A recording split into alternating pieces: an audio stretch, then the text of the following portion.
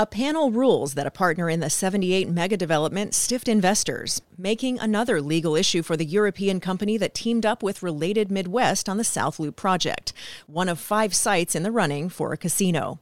And I'll talk with David Manilow for restaurant recommendations in the northwest suburbs. I'm a born and raised Chicago guy. And, you can get into a kind of a city snobbery, right? And, and just like, I don't want to drive. I don't want this. I don't want that. Sure. It opened my eyes. I mean, I've been to a lot of Italian restaurants. That Osteria Truly was really, really good. Mm-hmm. A lot of these really good places with good food are open for lunch. Where in the city, a lot of really known restaurants you go to, they're not open for lunch. So you're either doing dinner, whether you can get in, whether you can't. I'm Amy Guth, and this is Crane's Daily Gist for Wednesday, February 9th.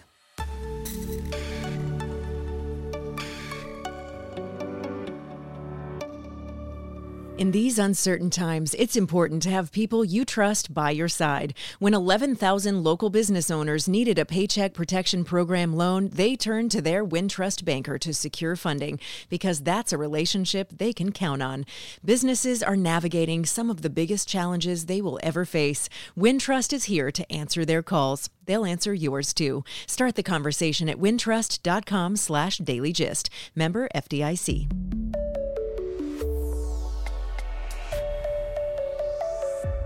It's time for my weekly conversation with David Manilow about dining. And this week you are responding to a listener comment we had, a request that came in about dining in the northern suburbs. And you have risen to that occasion. Tell me what you found. And the request was really more the northwest suburbs, which is interesting. So first of all, thank you for whoever sent that in because I really had a great time and I ate really, really well. But here's something that I've kind of always known, but I now find that it's truer than ever. In Chicago, we are blessed. We have incredible restaurants right in the city, just about anything you can find. But I think in the northwest suburbs, there is one type of food that is actually better there than it is in the city. Okay. Japanese food. All right. Because there's more actually Japanese folks that live in the northwest suburbs than live in the city of Chicago. So you have these really authentic, genuine Japanese restaurants. What I did is, rather than just guess, there's an old friend of mine named Kimiyo Naka, who is from Okinawa. She grew up there. And she kind of sent me to a bunch of places, and they were all fantastic. And I will start with one that I just didn't expect, because when somebody says go to Elk Grove Village, I don't spend any time in Elk Grove Village. Sure. Other than maybe getting lost to go to the airport. Going to the airport, right? Right. That's about it. And so she sent me to Kurumaya, which is just a little basic, restaurant in a strip mall in Elk Grove Village. And it opens at 11 o'clock. I got there right when it opened. I sat in the parking lot for 5 or 10 minutes just so it would be the absolute right at the moment. So I got in there at about 11:10. By 11:45, it was full. Okay. This is on a Wednesday or Tuesday. That's a good sign. The first thing I had was a takoyaki. Takoyaki is like octopus dumplings. They're known as just Japanese street food. It's so fantastic. Then I had a katsudan. Katsu is, it's kind of like breaded pork. Yeah, I've had breaded pork 8,000 times. Yeah. It was so much better than anyone I've ever had. I was going to bring it home for my teenager. But you ate it. And I'm like, I totally ate it. Sorry. So my next stop was in Des Plaines. And even though it's in Des Plaines, it's called Chicago Ramen. There's a lot of ramen restaurants in the city and in the suburbs. This is done by this guy named Chef Kenta, and he trained in Tokyo. And then he opened up a ramen restaurant in Los Angeles, got rave reviews. And he did that for 7 years. And then he moved his family to Chicago. This also was eye-opening, mind-blowing, tremendous. Besides ramen, they serve a type of ramen called tsukemen. It's Tsukemen, which they cook for 19 hours. And they do it with the thing called char siu, which is pork. And it was also fabulous. Now that, I didn't eat all of it, and I brought some of it home. So I shared with the family the next day. So amazing. Now, I will say one thing. I've been to Tokyo and Kyoto, and it is my favorite food. It's, because I just think it's very pristine. There's a real attention to detail and quality. So I gravitate toward Japanese food too. Another place, which is in Mount Prospect, which I really like, is called Izakaya Sankyu. It's Sanku. but they have sushi and much more. And next door to that in Mount Prospect is a place called Summertime, which is really nice too. And it actually has live music. Oh, okay. And one other thing before we get into the non-Japanese restaurants, which I really appreciate about the Northwest suburbs, and I think a lot of suburbs in general, is a lot of these really good places with good food are open for lunch. Mm-hmm. Where in the city, a lot of really known restaurants you go to, they're not open for lunch. So you're either doing dinner, whether you can get in, whether you can't. Here's one I would add, if I may add to your expertise here. It is a grocery store, the Mitsuwa Marketplace, right there in that area in the Northwest suburbs. And there is a food court in there, and it is delicious. First time I went was with a group of people, and they were like, you don't understand how good this food is. I was like, we're going to a food court, really? No. So very delicious and very inexpensive food and very fresh and very good. Plus, you have this amazing market all around you, too, to get to. I've been there. You are 100% right. And you can have a little bit of everything there, which is great. Definitely. Okay. Other restaurants that you went to in the Northwest burbs? Ann Dwyer from Cranes suggested an Italian restaurant in Arlington Heights called Osteria Trulli. So I went there for lunch. When I got there, I was the first person there. And the chef was actually in the corner kind of working on his menu, which was great. There was one server there, and I think there was a cook in the back. And I had a chicken and barley soup, which was really wonderful. You could actually taste the barley, which I'm not used to. And then I had literally the best lasagna I've ever had in my life. Whoa, big claim. Yes, right. And I've had a lot of lasagna. It was excellent. I have not been there for dinner. They specialize in, homemade pastas, seafood. And Chef Giovanni is from Puglia. The heel of the boot. Heel of the boot. Yeah. Obviously seafood centric as well. If we move to like Glenview, I had been going to Cafe Lucci for years, which is like a really good Italian kind of steaks and chops place run by Bobby and Augie Arifi. They have a really good wine list. Mm-hmm. In Northbrook, Prairie Grass Cafe by Chefs Sarah Stegner and Joram Bombaris. They've kind of been doing farm to table before it was called farm to table. I think they opened in 2003. They do a really, really nice job. Also open for lunch. Okay. And a place that I've been going to forever and ever is Charlie Beinlich's, which specializes in basically cheeseburgers and shrimp cocktail. They may have something else on the menu. I think they do. But it's been open since 1950. And that's a place you can go for lunch or dinner.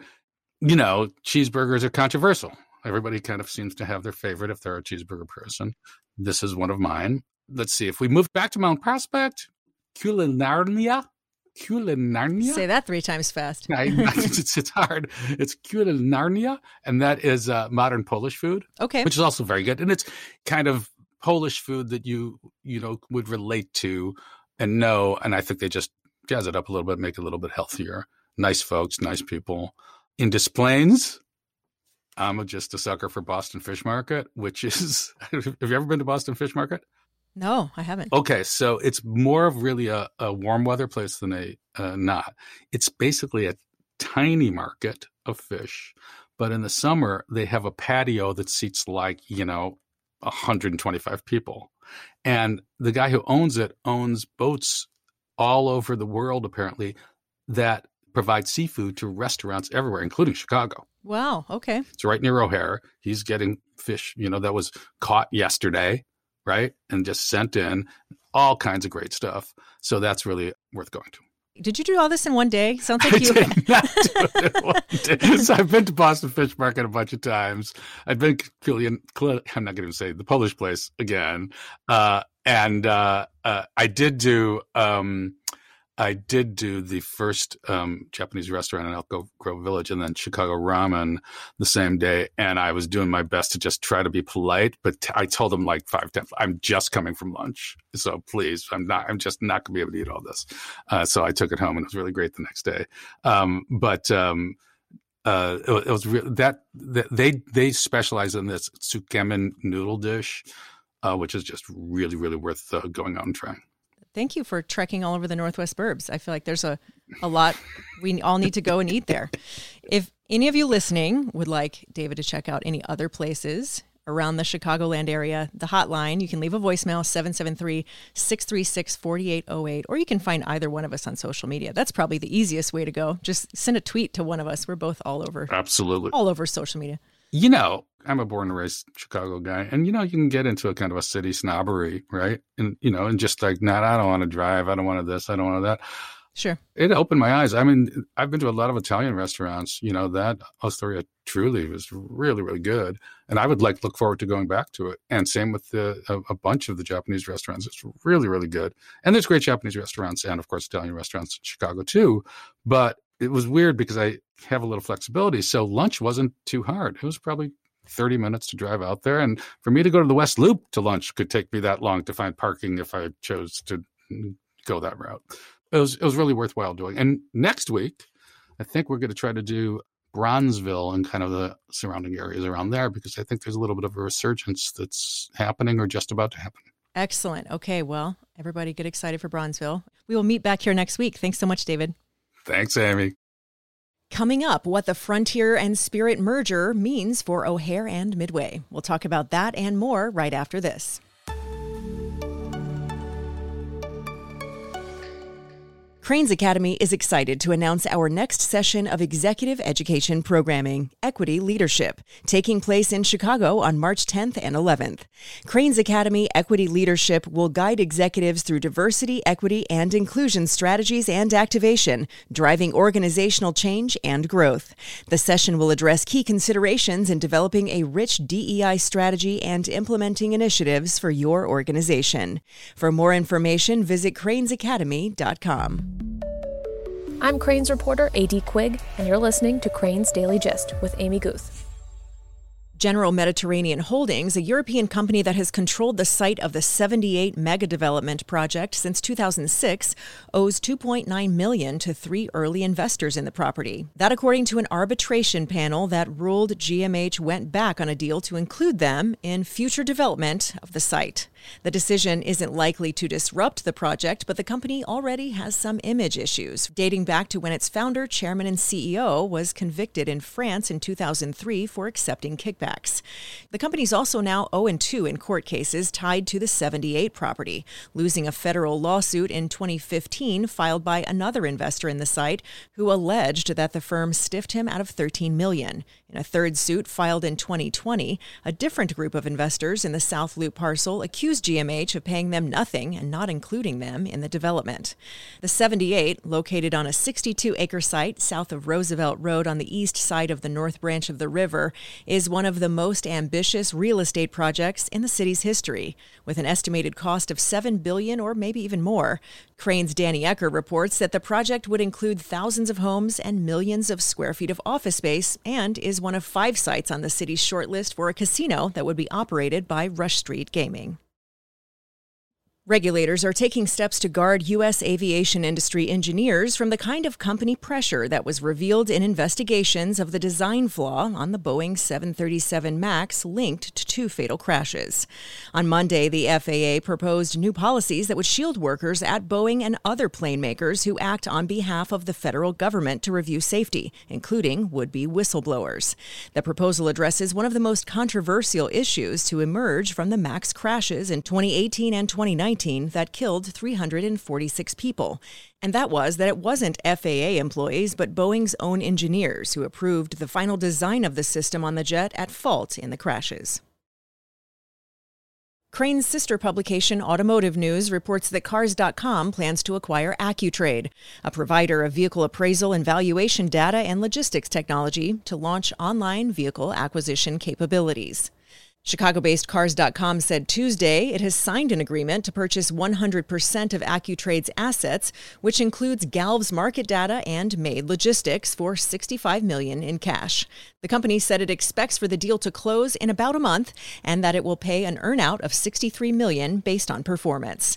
The company said AccuTrade's technology, including an instant guaranteed offer tool and VIN-based vehicle valuation and appraisal information, will be integrated across Cars.com's online vehicle listings, marketplace, and dealership websites. Frontier and Spirit Airlines, 2 of the discount airlines serving Chicago, are aiming to merge.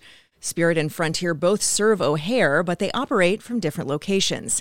Spirit's at Terminal 3, while Frontier is at the International Terminal 5. Frontier is currently in the process of moving a lot of its operations from O'Hare to Midway in April. And after the move, it plans to serve Orlando, Cancun, the Dominican Republic, and Puerto Rico, all from O'Hare. The Chicago Department of Aviation said in a statement that it's too early to discuss changes for the two airlines' operations at O'Hare, but as Crane's John Pletz reports, if Frontier stays at Midway, the combined carrier would be better positioned to compete with Southwest Airlines, which right now makes up more than 90% of Midway's flights. Can two discount carriers fly cheaper as one? That's the plan behind the merger of Frontier and Spirit. Both discount carriers serve Chicago, and the deal ultimately could result in more cheap flights. DePaul University professor Joe Schwieterman says the two carriers could add more international flying to Mexico and the Caribbean from Chicago. But they'll have to navigate some logistical challenges first. Spirit and Frontier operate from different terminals at O'Hare. Frontier is planning to do most of its flying out of Midway starting in April, which would give the merged airline the ability to compete with Southwest, which also serves both of the city's airports. The two carriers also could become stronger and more profitable together, which would give them muscle to take on Southwest, United, and American. In the face of rising costs for fuel and labor, they'll need any advantage they can get. If the merger goes through, Frontier executives say they plan to ramp up the pace of operations, moving aircraft more quickly, which could give them the ability to add more flights in markets like Chicago, even if they don't get more gates. Spirit and Frontier are relatively small players at O'Hare, with a combined schedule of about 25 flights a day, according to city data. By contrast, United Airlines is operating about 400 flights a day, and American Airlines just over 300. The combined Spirit Frontier airline would be the fifth largest U.S. carrier, with about $5 billion in revenue, though that's still a fraction of the major carriers, such as United, which had $25 billion in revenue last year. Spirit and Frontier don't have a lot of overlap, so the combination is unlikely to result in service cutbacks. Frontier says the $2.9 billion merger would result in about $500 million in annual savings and revenue for the combined company.